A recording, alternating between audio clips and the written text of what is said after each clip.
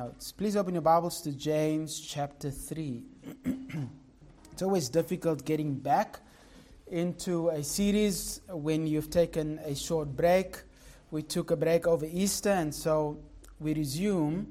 And unfortunately, I am resuming, for those of you who are new to this church or just visiting, I am resuming in the middle of a verse. And so if you want to know what went before, I give a little bit of an overview for your sake, but I also don't cover everything, so you're welcome to go back and listen to that. James chapter 3, and our reading is from verse 1. Not many of you should become teachers, my brothers, for you know that we who teach will be judged with greater judgment or strictness, as the ESV says. For we all stumble in many ways, and if anyone does not stumble in what he says, that man is perfect, or he is a perfect man, able also to bridle his whole body. If we put bits into the mouths of horses so that they obey us, we guide their whole bodies as well. Look at the ships also. Though they are large and are driven by strong winds, they are guided by a very small rudder, wherever the will of the pilot directs. So also the tongue is a small member, yet it boasts of great things. How great a forest is set ablaze by such a small fire. And the tongue is a fire, a world of unrighteousness. The tongue is set among our members, staining the whole body, setting on fire the entire course of life, and is set on fire by hell. For every creature, for every kind of beast and bird, of reptile and sea creature can be tamed and has been tamed by mankind. But no man or no human being can tame the tongue. It is a restless evil full of deadly poison. Speech ethics is very common in wisdom literature. It is no different in the book of James. The Bible is very concerned about how we use our tongues. Often we forget that. We overlook how we speak. We overlook how we say things. We overlook the importance of being gracious in and having words seasoned with grace. It matters to God how we speak or what we say. It matters to Him. Therefore, it should matter to us. It may not matter as much as it did maybe 10 or 15 years ago, but as I was growing up, I remember that we had to have great respect for those who were older. We dare not say a foul word or you would get the backhand. Nowadays, that gets overlooked. I know that my mom used to threaten me with washing my mouth with soap. Now that didn't happen, but she put salt in my mouth one day. And I'll never forget that for speaking out of turn. I see some smiles, so I presume that happened to you as well. I did not get the principle, he who keeps his tongue keeps himself from trouble. I had a very loose mouth. My brother knows this. I used to speak all the time, could not keep quiet. And so I was always in trouble. And that didn't work out too well for me. We grew up knowing that foul language was not proper. Today it is different. I did not grow up in front of the TV. Today kids grow up on social media and on the TV. The challenge with that is that when they say PG-13, they don't mean PG-13 anymore. And so the language they hear and the words that they are taught from social media and the TV are foul. Soon they start to repeat words, and you can almost see parents running to put their hands in front of their kids' mouths because that is not what they have been taught. And yet, that is what they've been taught. When it comes to the Bible, God cares very much about language. He cares very much about our words. Reckless words are not what culture says a Freudian slip. There is no such thing. The Bible says that reckless words are like constant jabs. It also says that a lying tongue, and especially in the Old Testament, a lying tongue is indicative of the nature of that person. What resides on the lips is indicative of the heart. Listen to Proverbs 12:18. Reckless words pierce like a sword. This is a combat sword. This is a sword that stabs until death occurs. You get the picture. In other words, words wound deep and lasts long. Bible teachers need to take stock of every word that they speak, because God keeps account of every word spoken. When it comes to the book of James, the emphasis on the tongue is no different. Look at chapter 1, verse 27. Religion that is pure and undefiled before God the Father is this. Religion is the act of worship. Religion that God, or the act of worship that God receives, is the idea. To visit orphans and widows in their affliction. Look at the second one. To keep oneself unstained from the world. That is the kind of worship God receives. But look at verse 26. If anyone thinks that his acts of worship, that he is religious, that his worship is worthy before God, but does not bridle his tongue, this person deceives his heart, and his acts of worship, his religion, is worthless. The way you speak matters to God. You may do all that you want in an act of worship before God, but if you are not able to bridle, to have control over your tongue, what does God do with that? He discounts your acts of worship. Why? Because there's something wrong with the heart. There is an expectation for speech or the control of the tongue. Look at verse 19 of chapter 1. Know this, my beloved brothers, let every person be quick to hear, slow to speak, slow to anger. They all relate to the same thing, the tongue. This goes back to verse 18. Anyone who is born of God must have a changed heart. A changed heart is made manifest in how you respond and how you speak. You could see this in chapter 2. We won't go through that as well. But in chapter 2, how they speak to the poor man who comes into the synagogue. Sit at my feet or go stand over there. James says this shouldn't be. That is not how the child of God ought to react. Why? Because the tongue is the best reflection of the heart. Show me your tongue and I will show you who you are. One could say that the measure of one's tongue is the measure of one's life. We know this in culture. We used to say, and I don't know if people still say it, but a man's word is his what? Bond. And if he fails in keeping his word, he has stained his what? Character. You don't trust him. And you discount him as a person, as a whole. Why? Because he faltered on words. We know this. It's not foreign to us. Young women, you should pay attention to that. If a man does not keep his word, if a man is not a man of his word, find a man that is. I am not in the business of breaking up relationships. But if you are breaking up for the right reason, praise the Lord. In our passage, James impresses upon the hearers the importance of having a controlled tongue. And the way that he does it is very unique.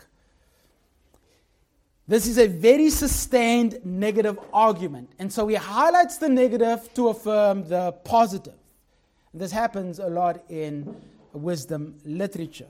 And so it's going to be very negative moving forward for the next couple of verses.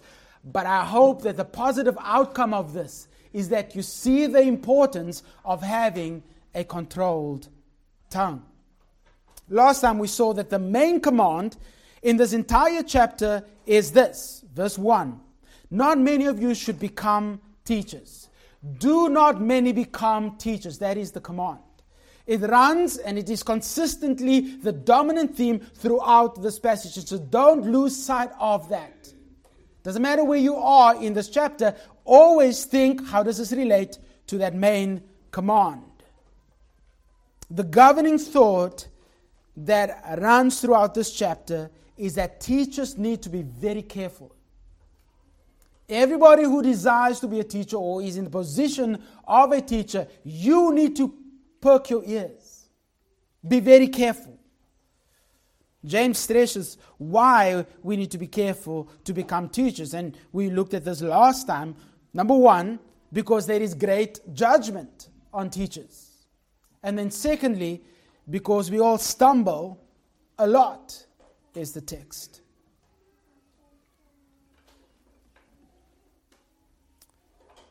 Now, the illustration that James gives from verse 3 to verse 5 is a very powerful illustration that relates to two powerful objects. Ever seen a ship run aground or into a jetty or another ship? It's very difficult to stop a ship. And so if you keep that picture in mind when you read that, what James is talking about is the momentous force of this ship and also a powerful horse. Notice what he says. If we put bits into the mouths of, think, powerful horses so that they obey us, we guide their whole bodies. Now I want you to take note of two words. We guide, and then another two words at the end of verse 4. They are guided. Well, it's three actually, but two in Greek. They are guided. What James is after here is that the horse doesn't guide itself, nor is it the bit that guides the horse. I want to be clear. The bit is a way to control the horse, but who guides the horse? Who provides direction to the horse? The person sitting on the horse, right? The same with the ship. Look again. They are guided by a very small rudder wherever the will of the pilot directs. So who is actually behind the direction of the ship? The rudder? No. The pilot, which we call a captain. He's the one who makes the decision of the direction of the ship. And how does he show that he's made a decision? He moves the rudder. So the rudder and the bit are mere tools to manifest control over this big, huge, large, powerful object. In other words, the tongue is not an independent member of the body because he likens the tongue to those small objects. It doesn't flap without reason or without cause or without influence. The tongue is always influenced by something else. I remind you of this because understanding what James has behind the use of that small object helps us understand what follows. So what James is saying is that the will of the pilot, the will of the horse rider is behind the powerful control of these objects. Now, the next few sermons will focus on the tongue specifically. We will see, number one, the destructive nature of the tongue. That is this week. I believe, based on my time, I won't be able to finish that. And so I'll have to come back to the destructive nature of the tongue next week. But the uncontrollable nature of the tongue is the second sermon. The inconsistent nature of the tongue is the third sermon. And the reflective nature of the tongue is the fourth sermon. And we will get through that over the next few months. the overall tenor is not to provide a measure of hopelessness or helplessness or even despair in this negative outlook of the tongue. But James is providing a deeper look into a greater reality that we often miss when the tongue is being spoken about. So I'm going to take a magnifying glass and zoom in on one clause of verse 5. James is highlighting that the state of the heart as a motivation to reinforce his main command, that is, do not become teachers. The state of the heart is indicative of the state of the tongue. What this means is that this entire section from verse 5b, I'll show where that is, right through to the end, verse 12, all deals with the state of the heart as it is reflected on the tongue.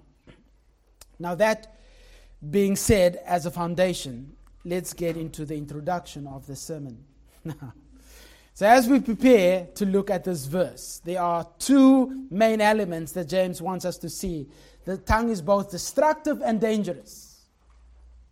It's destructive in nature and dangerous by nature. So that's the 2 points that I have to highlight. The tongue, number 1, destroys. And number 2, the tongue is dangerous. The main part of our focus will be on the last part of verse 5. How great a forest is set ablaze by such a small fire. The destructive nature of the tongue is visible in that, like a fire, the tongue consumes and destroys everything in its path. Let that settle. James equates the tongue to a fire. It has the propensity to cause much harm, much damage, much pain. This is important since James, like his uterine brother Jesus, makes much of how the tongue impacts those to whom it communicates. Mark chapter 7, for instance, Jesus says this.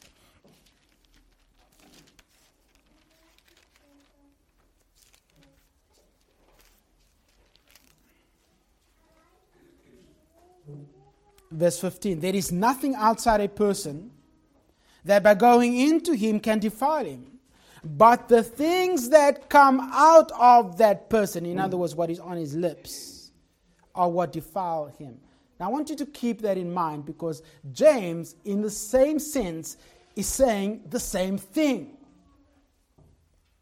What comes out of the person defiles him. Now just think about that. Does your words actually defile you, or does it say something about you? It is the latter. And what James and Jesus is saying is that the way that you speak demonstrates the defilement that is already what? Present in the heart. So again, keep that in mind as we move through this section. The tongue has a lot to say about the person. It shows what you're actually thinking. Jesus in Matthew 12 and 37 says that your tongue will either vindicate you, that is justify you, not in salvific way, but in a justifiable way. Will vindicate your profession or it will condemn you. It either justifies your position or it stands against you. You know that to be true. When you're caught in a lie, you by all means are trying to justify yourself, but the lie, when you're caught out, you have egg on your face. You know that expression, right? The tongue is the best reflection of your heart. When the Bible speaks about the tongue, it speaks about it in 3 ways. The actual organ, which is very rare. Language, like tongues, plural, speaks about different kinds of languages. Or the inner person, the heart, or the mind of the person. It is that latter part that James has in mind when he speaks about the tongue. So let's give attention to the devastating nature of the tongue, seen in that it consumes. Look at the last part of verse 5. I'm going to read the whole part, and then I'll come back to it as we zoom in on that last part of verse 5. So also the tongue is a small member, yet it boasts of great things. How great a forest is set ablaze by such a small fire. The first part of verse 5 relates to the previous section, and you can see the hangover, the small member, the small bit, and the small rudder. That's all in connection with one another. But the new section deals with fire, and you can see it in the verse following, verse 6. It says, and the tongue is a fire. So now James is going to talk about the tongue as a fire. He's moved on from the small thing to a much more destructive thing. There are a few ways that you can identify that this last part actually belongs with verse 6. Number one, contextually, it belongs with verse 6 because fire is repeated in verse 6. Secondly, James uses a specific word that relates to a break in the conversation. It is the word behold. Now, you don't see it in English, but it does appear in the original language. And so right in the beginning of the end of verse 5, where you see how, just before that is the word behold, how great a forest. You see the same thing in the discussion in verse 4. Behold, that is, look at the ship. And then also you see it in the beginning of verse 3. Behold, we put bits in the mouths of horses. All three of them indicate that there are subsections underneath this great discussion relating to the tongue. So James has moved on contextually to a new section. The focus that is in mind in the last part of verse 5, which is actually the beginning of verse 6, is the fire. I want you to remember that. The fire is in view. Now, if you read the text, what do you hear first? How great a what? Forest is set ablaze. And so it seems like that is the subject. That is not the subject. And I know I'm going a bit into grammar here, and I don't like doing that in the pulpit. Well, we can unravel that a little bit more on Wednesday. The main subject of this last clause is a fire. So James actually begins with that word, fire. He wants us to think about that. It's not the first word in the sentence, behold is, but it's moved up in the sentence. I mentioned that so that you understand that the main focus that he wants us to zoom in on is the destructive nature of the fire, and not so much on what is being destroyed, which is the forest. James conveys in the entirety of the section that the will of the person is made manifest in the boasting of the tongue. You see that at the end of verse 5. So also the tongue is a small member, yet it boasts of what? Great things. Take note of that. The tongue boasts greatly. When we say hurtful things, when we show our anger in speech, when we are prideful, all of these reflect the state of our heart. Now James moves on and he grabs at that word great and he draws it into the next section with another word which is also translated great, unfortunately. But it's big or vast.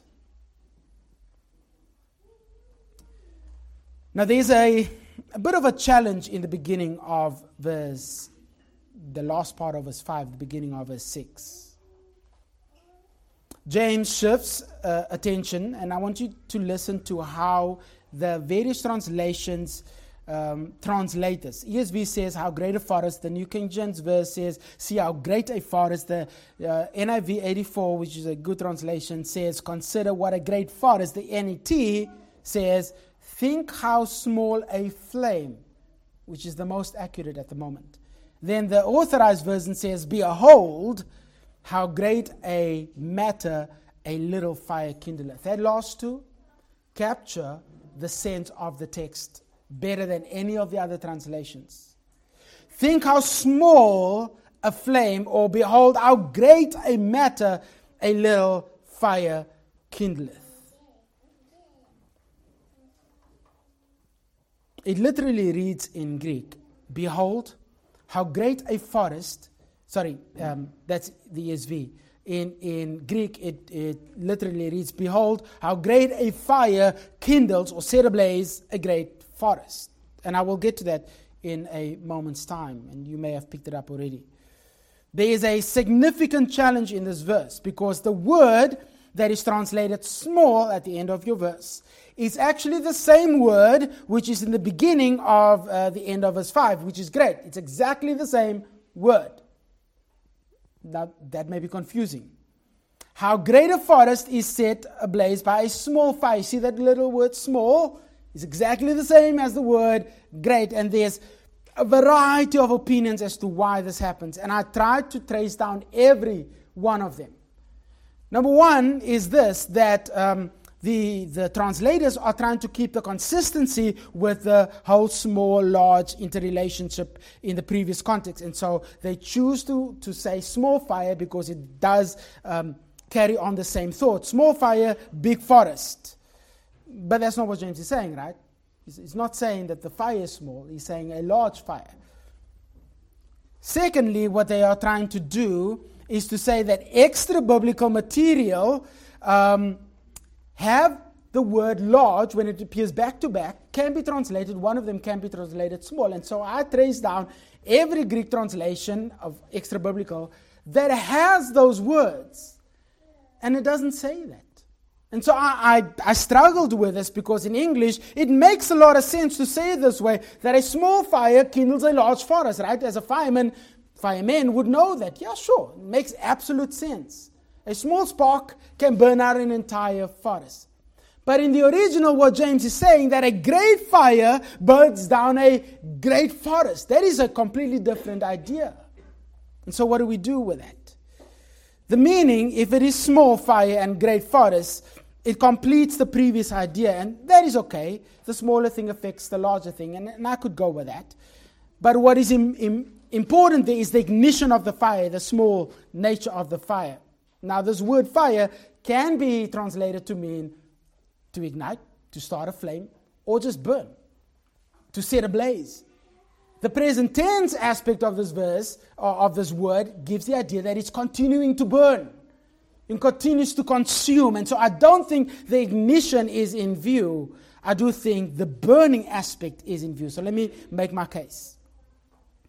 James says, behold, how a great fire. Take note, look, how vast a fire consumes, how a vast forest.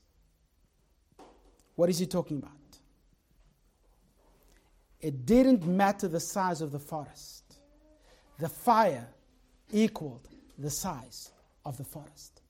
It didn't matter that there were big and small, or just little baby trees starting to grow. I don't know what a baby tree is called. Probably just a tree, right? A sap. Is it a sap?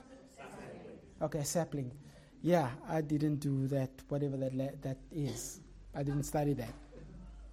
It doesn't matter if it's a large tree that's been standing for 100 years or a little sapling. Sounds so very British. Didn't matter. Because the size of the fire equaled the size of the forest. When a fire burns down something, what do you look at? The extent of its damage, right? How far the fire extended. And you look at the burn marks here and the burn marks there, and you look and you say, wow, what a great fire. Not what a great forest. That is what is in view. Look at the extent of the damage that a fire causes. Look at the size of the destruction by means of this fire. Look at the extent of the devastation. You measure the real magnitude of the destruction by the trail it leaves behind, not by the spark that ignited it. So James is not thinking or speaking as a fireman looking at the ignition of the flame, but he's looking at the outcome, the devastation that comes from the fire. The fire consumes, the fire destroys, and very interestingly in the Old Testament, fire always speaks of what? Judgment. Our God is a consuming fire. That is not something you want to invite on you. I've heard songs, bring the fire, Lord. Pour down your fire. You know what you're asking? Pour down your judgment. Consume our sin. No. Don't sing that.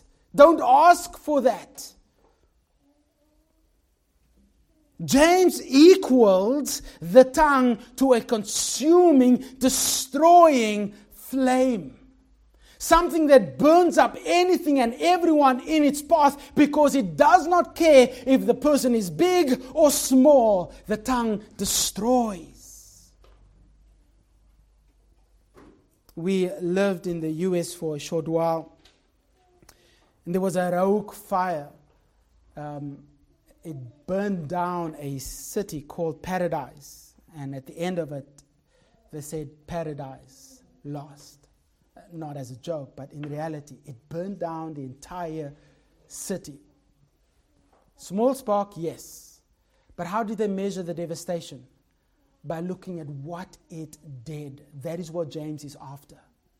Look at the devastation that an uncontrolled tongue, flaming tongue, leaves behind. Look backwards and look at how many lives you have ruined and damaged by your uncontrolled, flaming tongue. James says, a large-scale fire causes a large-scale destruction. Let me say it in words that we can understand. In your mouth, you have a flaming fury that burns down people. It is a good thing that God put it behind bars. That's why you have teeth in front of your tongue. To say it another way, it takes a large-scale fire to cause a large-scale destruction. Again, the tense of the verb says it just keeps on burning. It's an ongoing fury. Let that sink. It is a harsh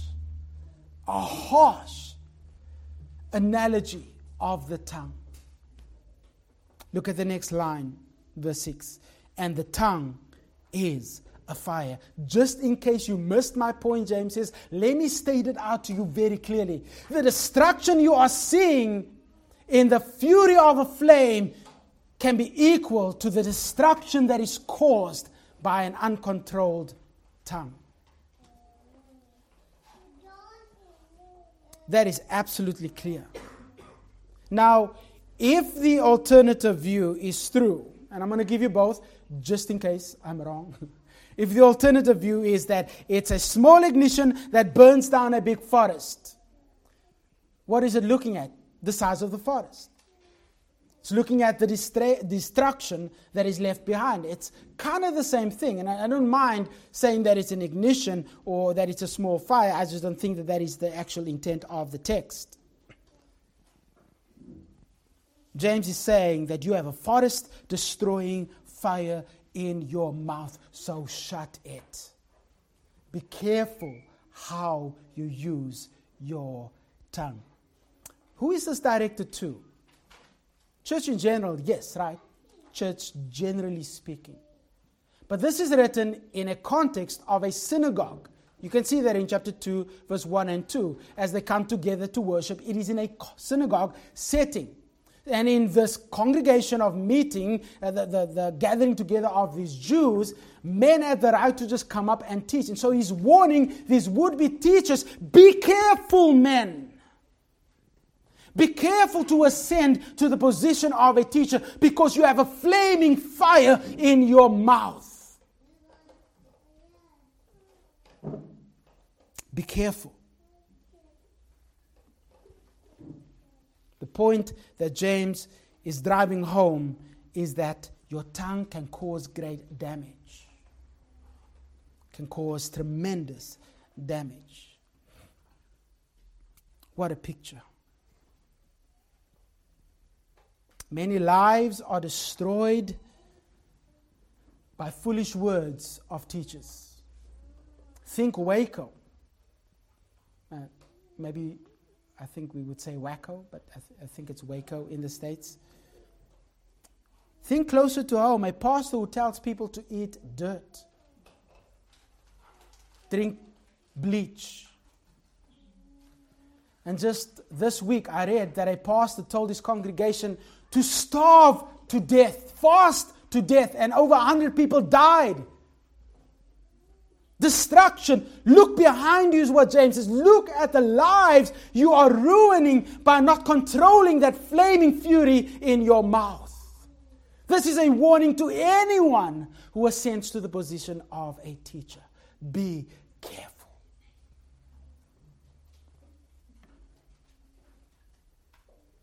A fire is dangerous, and so is the tongue.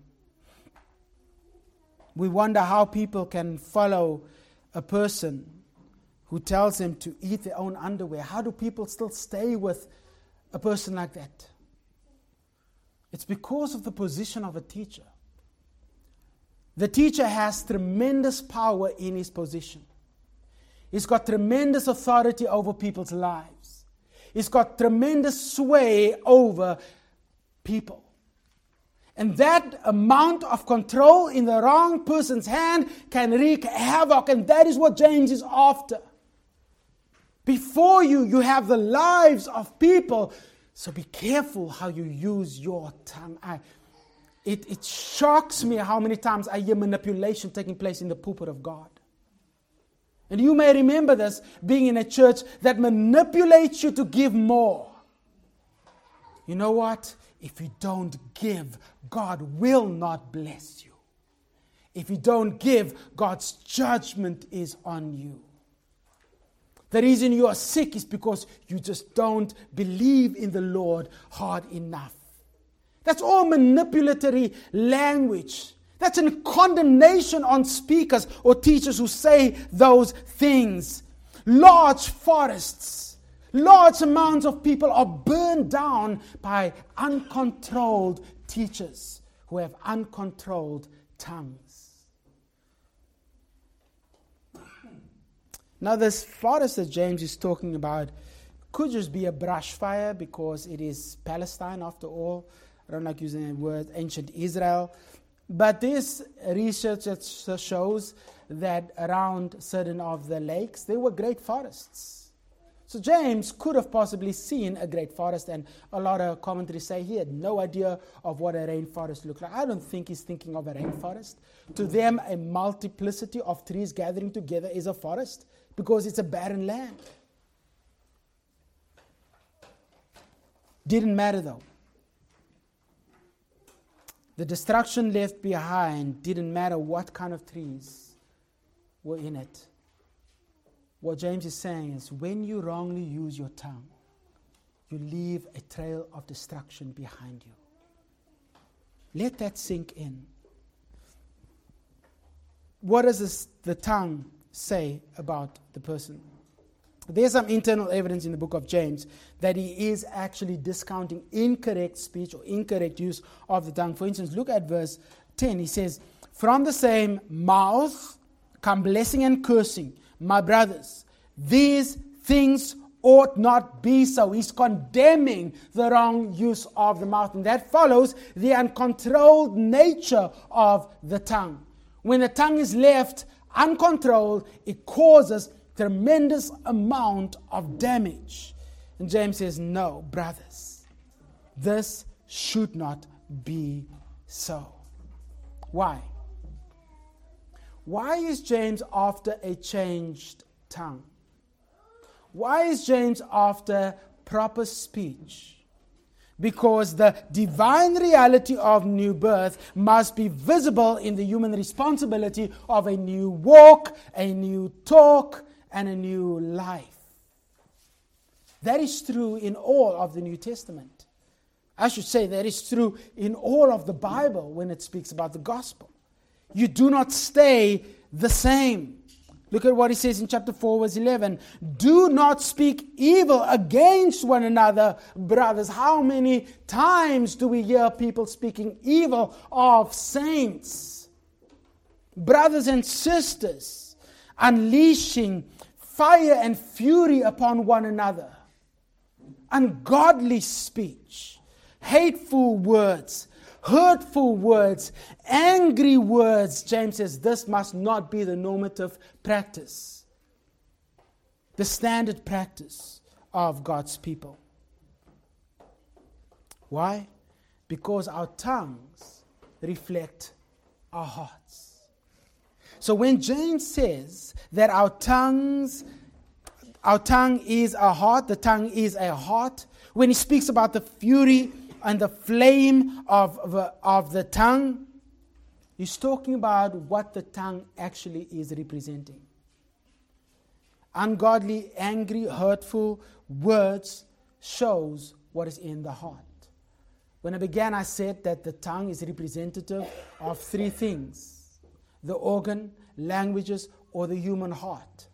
So when James uses the word tongue, hear tongue, but think heart. And so when your tongue lashes out, what is he saying?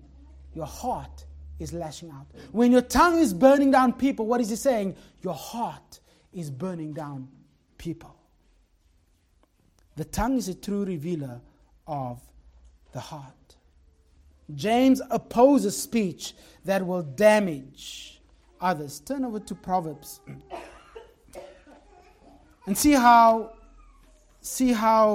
wisdom literature echoes what James echoes what wisdom literature says. Chapter 16.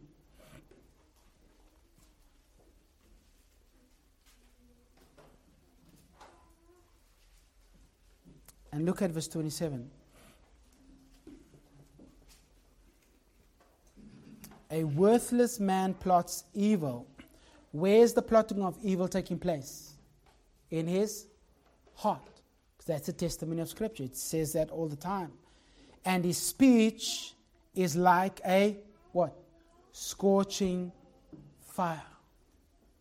What is he equal speech to? Fire. Where does the fire come from? The same region where the plotting of evil comes from. The evil man has a scorching tongue. The evil heart has a consuming tongue. I believe that is what James is after. That a tongue that causes large-scale destruction, as referenced here at the end of verse 5, is the tongue of an unbeliever. That is not supposed to be true of God's people.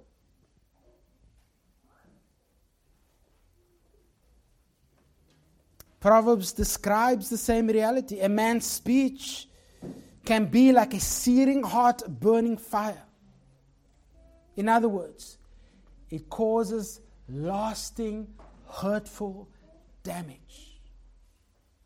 I told you that this is a very negative section. If you've ever accidentally stepped on a burning coal or been burned by coals, you know what I mean. I've done that a few times. Stepped on coals, causes blisters, and the pain lasts long. That's the idea. A burning tongue causes lasting, long, hurtful pain.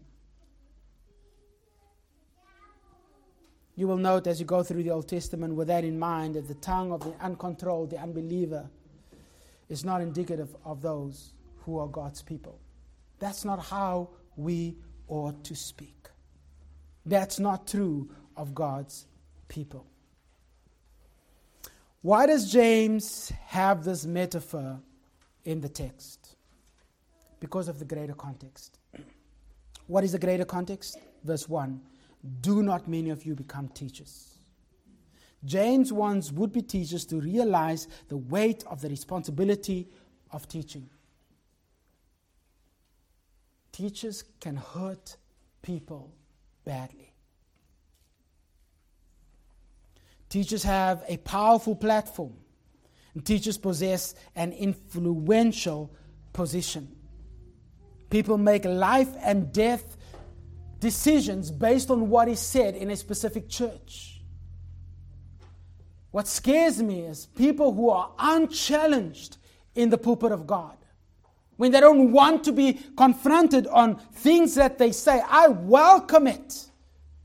I'm not the standard. But I do. I want people to challenge because I don't ever want to be wrong. Because I'm accountable before God first and foremost in what I say before you. We've seen nations driven to hating other groups of people. Why? Because leaders mislead people by use of their tongue. It is no different in the Church of Christ. There are some people who struggle with control. They should never have the position of teaching. There are those who are bullies. They should never have the position of teaching. There are those who love to control others, to be over others. They should never be in the position of teaching. There are those who manipulate people. They should never be in the position of teaching. Because power corrupts. Look at the end of verse 5, the first part of verse 5.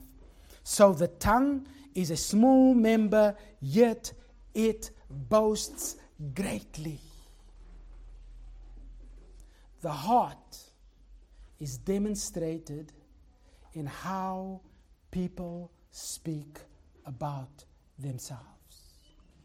A prideful person must be kept from the pulpit of God. If you struggle with pride, sit down and learn from God's word rather than pushing yourself to the front to teach God's word.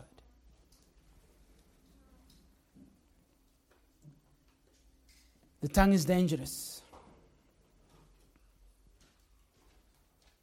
I am always concerned when we use language that can manipulate people.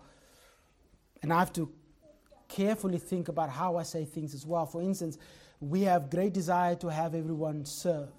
But when my words come out in a way that manipulates you to want to serve more, then you're not doing it because of love of God. You're doing it because you were manipulated to do it. That's on me. And that kind of serving doesn't last. An unconstrained, unchallenged, ungodly world of unrighteousness is in the tongue. Look at the next line. A tongue is a fire, a world of unrighteousness. Now we will unpack that from next week onwards. But what James is saying is that there is a world of iniquity wrapped up in the tongue. So be careful. Be careful. As a teacher, don't easily rise to the position of a teacher.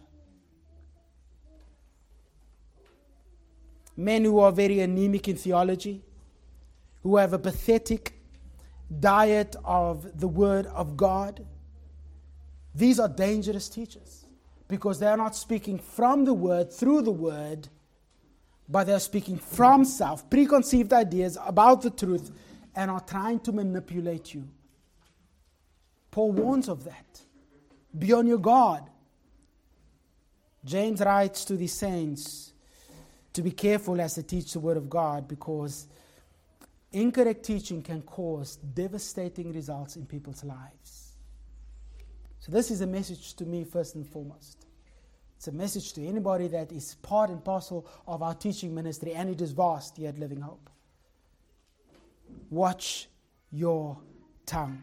This is a training church, and we value teaching, both by men and women. Now, obviously, women don't teach in the pulpit, but they do teach in other capacities. If you love power, if you love the limelight, step away. Step away. God will hold you accountable for every word that you say. And the lives that we ruin as teachers are on our heads. I couldn't help but think of how many lives are damaged by false teachers. Apparently social media are rife with teachers who say weird and wonderful things. It is not our task to take them down. That's not our job. You can pray that the Lord would shut them down and shut their mouths, but it's not our task to shut down teachers. It is our task as pastors to protect you from such teachers. We can teach on it. I'm not going to go around to various ministries shutting them down. That's not the task of any Bible teacher. The ministry of the Word should be about the Word, and clearly the Word and the Word only. We put up with mediocre teaching. We put up with weak and unfulfilling teaching. Why? Because we fear to offend. This is not Denver's pulpit. This is not Peter's pulpit. This is not Don's pulpit. I call it the pulpit of God because I have a very high revere for God's word in this pulpit. So then anything said from this pulpit must align with the word of God. Challenge us if we don't. Come after us if we are lying to you, misleading you. Get rid of us if we are showing you or directing you in the wrong direction. Why? Because that would be our hearts. You're either speaking for God or for yourself. There is no in between. Saints, do not put up with false teaching. Do not put up with pride men in the pulpit of God. God will judge every tongue that causes harm to his people. That's the warning. Don't be careful. Don't be so easily drawn to become a teacher. Let's pray. Father, what a stern and cautious warning that James raises to us. And we would do well to listen. Every one of us. The tongue is dangerous. It is a flaming fury fueled by the very wrath of hell. Help us to understand how careful we need to be. How much more sensitive we need to be with the flock of God. It is your people, Lord. And for those of us who are teachers, help us to consider the way that we use our tongue, because if we have changed hearts, then we will have changed tongues. Forgive us. Forgive us as a church that overlook falsity, that overlook weakness in the pulpit, that overlook pride. Help us to be men and women who love your truth and be willing to point out the error of the heart. Help us to love you more than we love ourselves. And as a net result, help us to love others as we love you. Father, we pray that you would use these words and convict those who do not have changed hearts. May they measure their lives by their tongues, and it will show that they are not yours. They do not belong to a righteous God, and therefore they cannot speak things that honor you. But for those of us who have been changed, help us to measure our tongues. Help us to consider our words before we speak. Father, we are yours. We pray that you would change us for your glory as we seek to live for your glory. In Christ's name we pray. Amen.